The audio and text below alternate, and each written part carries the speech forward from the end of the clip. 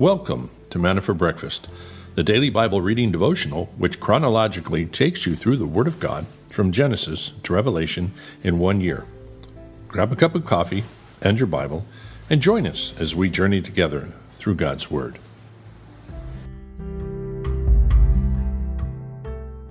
Good morning and welcome once again to the Sunday edition of Manna for Breakfast. And we are celebrating Father's Day on this day. And because of that, I thought we'd look up a little history on Father's Day. It turns out Father's Day was something that was Christian-based, and it was brought to the country of the United States anyway. In 1910, Spokane, Washington, although 2 years earlier, it was something of the brainchild of Sonora Louise Smart. She envisioned a day to have a special religious service involving small gifts, as well as loving greetings from children to their fathers. She brought the matter to her pastor. Her pastor thought it was a good idea. And she even got the support of the famed politician William Jennings Bryan. And he made a proclamation that the first day, here says the first day was slow to catch on. The idea of honoring fathers with a special day was actually reinvented independently in several other places. Curiously, circumstances led other founders to select the month of June. In 1916, President Woodrow Wilson had endorsed the idea, and in 1924, Calvin Coolidge recommended national observance of the day to impress upon fathers the full measure of their obligation and strengthen intimate ties between fathers and children. Despite these presidential pronouncements, it was 1966 before President Johnson established the third Sunday in June as the date of the celebration. Even so, it was not made official until 1972 under President Nixon. The ideas of fatherhood are strong in the Bible. Unlike the gods of the other religions, the Christian God is portrayed as a loving father. Christ described God as his own intimate father and claimed to show in himself what the Father was like. God gave his beloved Son for the salvation of the world. Consequently, wherever the Christian ideal has prospered, fatherhood has taken on deeper and more lyrical meanings. The tender appeals of the apostles John and Paul to their children helped foster this attitude. Interesting. And there's all these scripture verses, Ephesians 4:6, Proverbs 3:11 through 12, Proverbs 20, verse 7, Psalm 127 through 5. All about children be a blessing to fathers. And it goes on and on. There's a lot of information here. So there you go. Who knew? Well, we kind of knew. Go figure. And it is true. Wherever Christianity has flourished, there is the strong family unit and a father who loves God and his children love him. Up to 90-ish%, I think it was anywhere from 89 to 93% of kids will follow the world vision or the worldview of their father, not their mother. In other words, if the father is a strong believer and loves God with his whole heart, it's like over 90% of the time the kids will too. It's amazing the influence the father has over the family. So it is important for fathers to be serious about their walk with the Lord and not think it's something for just the women and kids as they do here in Mexico so often. Well, we will pray and get into the Word today. We're in Proverbs 22, 23, and 24, and moving on in the book of Acts chapter 4. So, Father, thank you for this morning. And we ask that you guide us this day and ask you help us to just use this day to worship and to praise you and give you all the glory, God. And thank you for fathers around the world. And thank you for those fathers especially that are good fathers and that love their children and are trying their best to help their kids grow up to love you as well. In Jesus' name, amen. A good name is to be more desired than great wealth. Favor is better than silver and gold. The rich and the poor have a common bond. The Lord is the maker of them all. The prudent sees the evil and hides himself, but the naive go on and are punished for it. The reward of humility and the fear of God are riches, honor, and life. Thorns and snares are in the way of the perverse. He who guards himself will be far from them. train up a child in the way he should go. Even when he is old, he will not depart from it. The rich rules over the poor. The borrower becomes the lender's slave. He who sows iniquity will reap vanity, and the rod of his fury will perish. He who is generous will be blessed, for he gives some of his food to the poor. Drive out the scoffer, and contention will go out. Even strife and dishonor will cease. He who loves purity of heart and whose speech is gracious, the king is his friend. The eyes of the Lord preserve knowledge, but he overthrows the words of the treacherous man. The sluggard says, there is a lion outside. I will be killed in the streets. The mouth of an adulteress is a deep pit. He who is cursed of the Lord will fall into it. Foolishness is bound up in the heart of a child. The rod of discipline will remove it far from him. He who oppresses the poor to make more for himself, or who gives to the rich, will only come to poverty. Incline your ear and hear the words of the wise, and apply your mind to my knowledge. For it will be pleasant if you keep them within you, that they may be ready on your lips, so that your trust may be in the Lord. I have taught you today, even you. Have I not written to you excellent things of counsels and knowledge, to make you know the certainty of the words of truth, that you may correctly answer him who sent you? Do not rob the poor because he is poor, or crush the afflicted at the gate. For the Lord will plead their case and take the life of those who rob them. Do not associate with a man given to anger, or go with a hot-tempered man, or you will learn his ways and find a snare for yourself. Do not be among those who give pledges, among those who become guarantors for debts. If you have nothing with which to pay, why should he take your bed from under you? Do not remove the ancient boundary which your fathers have set. Do you see a man skilled in his work? He will stand before kings. He will not stand before obscure men. Chapter 23. When you sit down to dine with a ruler, consider carefully what is before you, and put a knife to your throat if you are a man of great appetite. Do not desire his delicacies, for it is deceptive food. Do not weary yourself to gain wealth. Cease from your consideration of it. When you set your eyes on it, it is gone. For wealth certainly makes itself wings like an eagle and flies towards the heavens. Do not eat the bread of the selfish man, or desire his delicacies. For as he thinks within himself, so he is. He says to you, eat and drink, but his heart is not with you. You will vomit up the morsel you have eaten, and waste your compliments. Do not speak in the hearing of a fool, for he will despise the wisdom of your words. Do not move the ancient boundary, or go into the field of the fatherless, for their Redeemer is strong. He will plead their case against you. Apply your heart to discipline, and your ear to words of knowledge.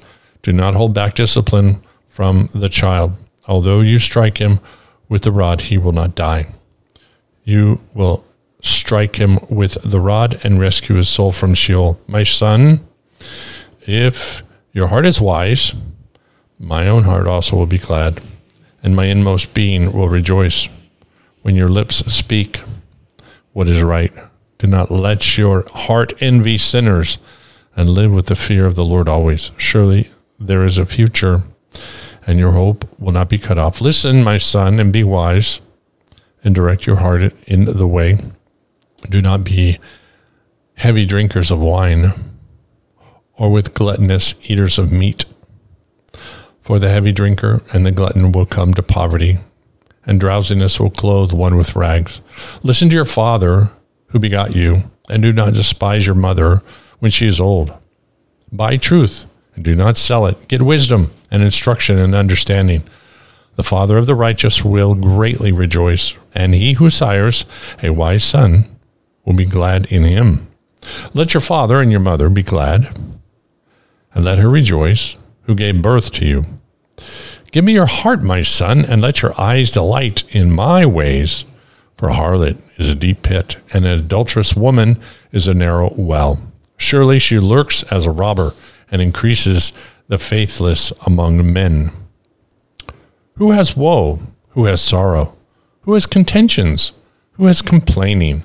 Who has wounds without cause? Who has redness of eyes? Those who linger long over wine. Those who go to taste mixed wine. Do not look on the wine when it is red, when it sparkles in the cup, when it goes down smoothly. At the last it bites like a serpent and stings like a viper.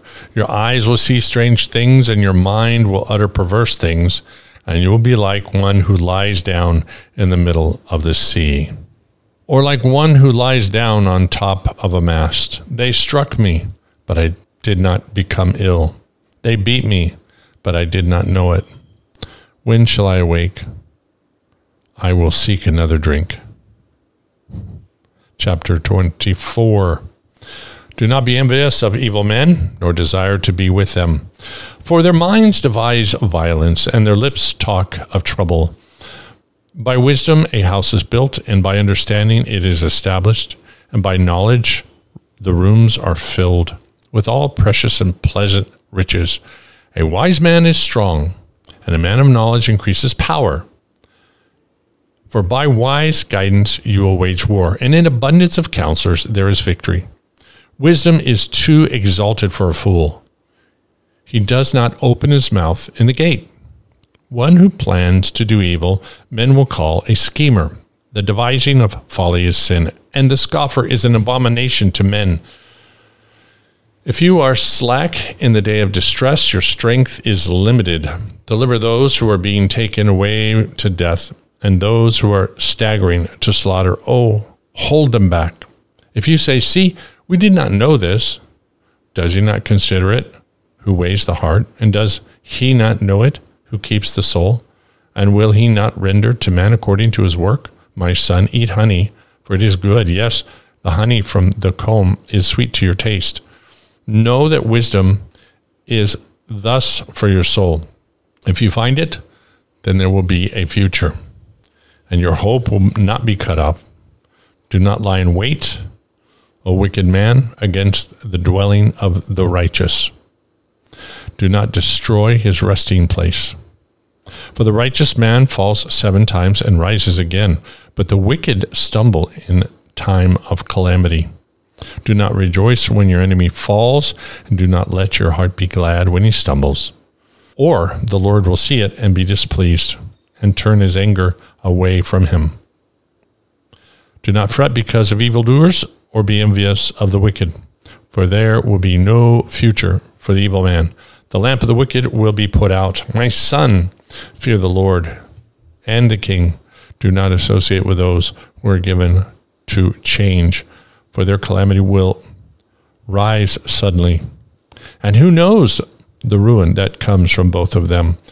These also are sayings of the wise. To show partiality in judgment is not good. He who says to the wicked, you are righteous, people will curse him.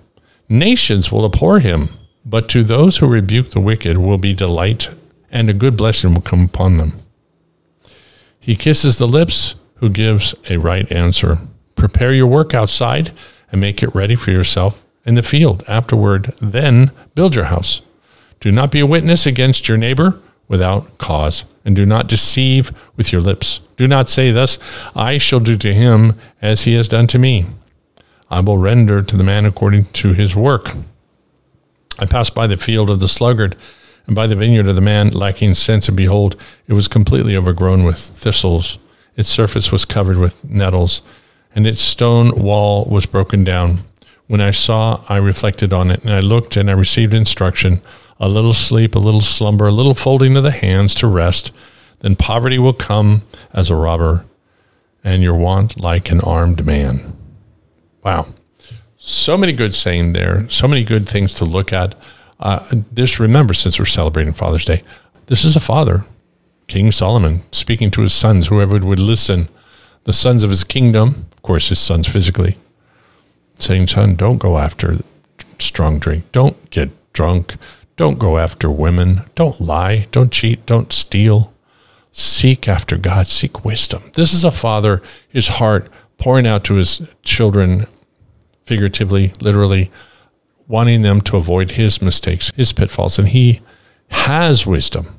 He knows the value. He has all the money in the world, richest man on the earth at that time, but he still says knowledge and understanding and wisdom are finer. They're better than gold and silver. And then we have, amongst all of this issue of discipline for the child. This has to be taken in context, because all these Proverbs, a father is taking the time to write to a son that he loves.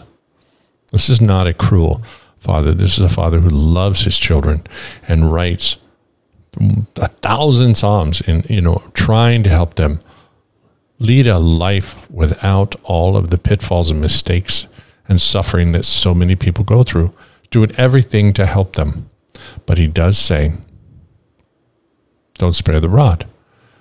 But it has to be applied with love. And it's done when they're very young. And we know this is not talking about beating. This is talking about discipline. And there's a difference. Discipline is when you want to help the child learn. Beating is when you're taking out your frustration and anger. There's a huge difference. The discipline is when you have to spank the little one and you don't want to, but you say, I know it's what they need. And I know there's a lot of pushback on this these days, but I'm just telling you what the Bible says. We have to decide whether we're going to believe what the Bible says or not. And most of the time, the sound of the little swat is just enough to get their attention. When my kids were little, it wasn't the pain factor, it was the noise factor that got their attention, usually. So let's move on now. We are looking at John. What did I say? John, Acts. We're already in Acts. Acts chapter 4. 1 through, I believe, 22. Yeah. Peter and John arrested.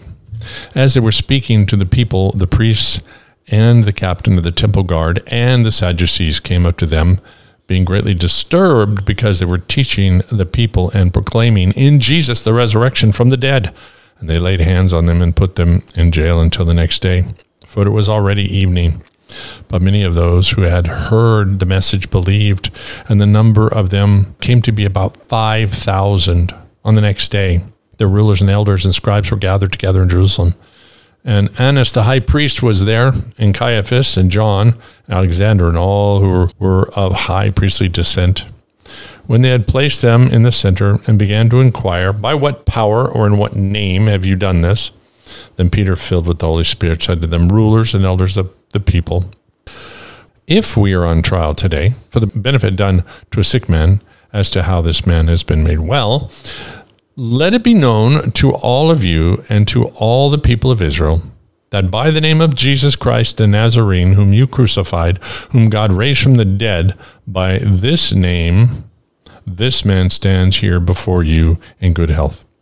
He is the stone which was rejected by you, the builders, but which became the chief cornerstone.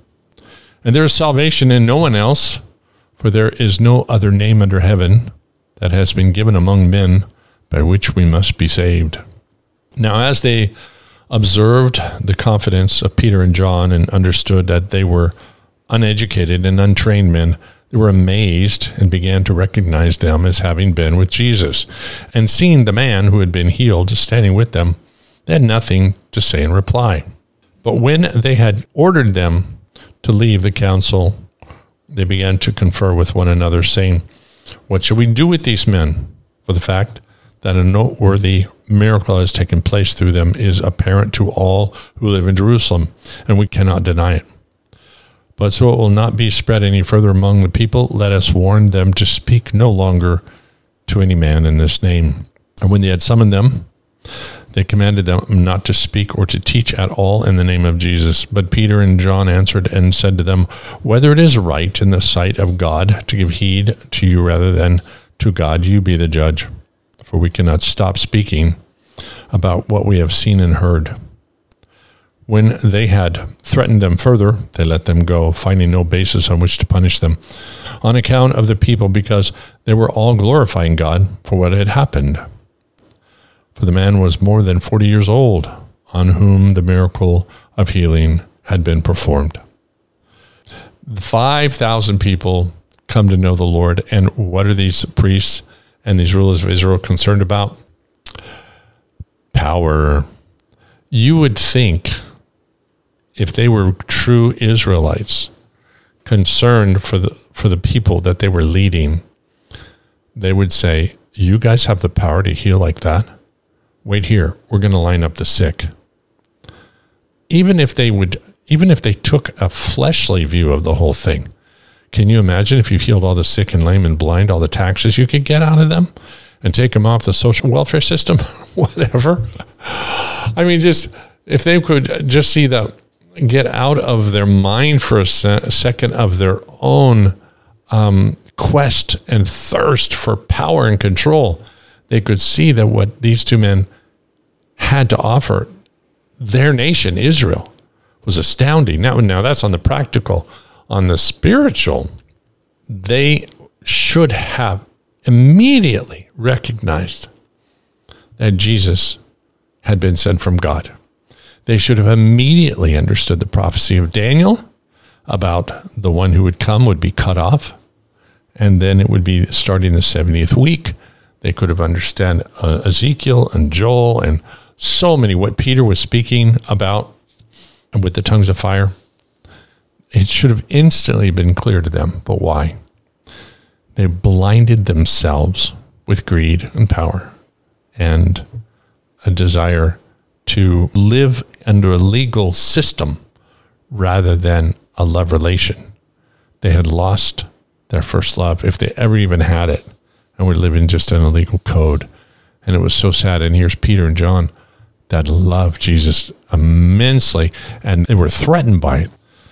Well, let's move over to Charles Spurgeon now. The 18th today, Charles Spurgeon, Isaiah 33:10. Now I will rise, saith the Lord. Now I will be exalted. Now I will lift up myself. Wow, that's a good one. When the spoilers had made the land as waste, as if devoured by locusts, and the warriors who had defended the country sat down and wept like women, then the Lord came to rescue. When the travelers ceased from the roads of Zion, and Bashan and Carmel were as vineyards from which the fruit had failed, then the Lord arose, God exalted in the midst of the afflicted people, for they seek his face and trust him. He is still more exalted when in answer to their cries he lifts up himself to deliver them and overthrow their enemies. Is it a day of sorrow with us? Let us expect to see the Lord glorified in our deliverance. Are we drawn out in fervent prayer? Do we cry day and night unto him? Then the set time for his grace is near. God will lift up himself at the right season. He will arise when it will be most for the display of his glory. We wish for his glory more than we long for our own deliverance.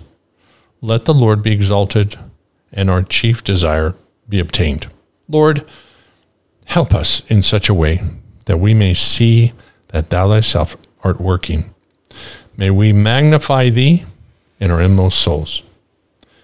Make all around us to see how good and great a God thou art. And that is certainly the right kind of prayer, certainly the right kind of attitude, and certainly the hope that we have, that he will rise up, that he will help, he will be glorified. We're just praying that season is coming to a close and that he will rise up now and come back for us. Thank you, Father, for this morning, and thank you for your church, and thank you for the establishment and the amazing story of Peter being so bold to proclaim your name and seeing 3,000 one day and 5,000 another day, and seeing God people all over the place glorifying you because they could finally put it all together by faith, not by sight. it's so amazing that they didn't figure it all out till after they couldn't see you. Then they realized that you were working through these men, that your spirit was alive. And then they realized the power of your spirit and that you could be available to them at every waking moment, that they could be conscious and you could even guard them in the night. God, thank you for your presence. Thank you for the indwelling of your Holy Spirit. Thank you that the church was established and now it has been brought forward into our time. We thank you, God, that men who trusted fully in you and loved you with all their heart brought that knowledge to their families, and children were born and carried it forward, Father. So we thank you for Father's Day in the sense that it's our Christian heritage coming directly from our Heavenly Father through the lives and the obedient ministries of those men who carried it forward. And of course, our Savior was born through a woman. And so it's blessed, Father. The marriages that we have as Christians are just something that are amazing. We as couples raise up our children. And ask that you would give us that strength, God, to continue every single day, no matter whether our kids are old or young, and no matter we have grandkids or not. Just continue to help us be that witness, that strong example of the confidence we have in you as being the one who has risen up and will yet again rise. So thank you, Jesus, for this beautiful, beautiful day. And it's in your name we pray. Amen. All right. Thank you, guys. We will pick this up tomorrow at the same time. Make sure you subscribe to the audio podcast if you haven't already done so. And check us live at Facebook, YouTube, almost anywhere, even on our webpage if it's working right, at calvarypv.com or Calvary Puerto Vallarta. So we'll see you tomorrow. Bye-bye.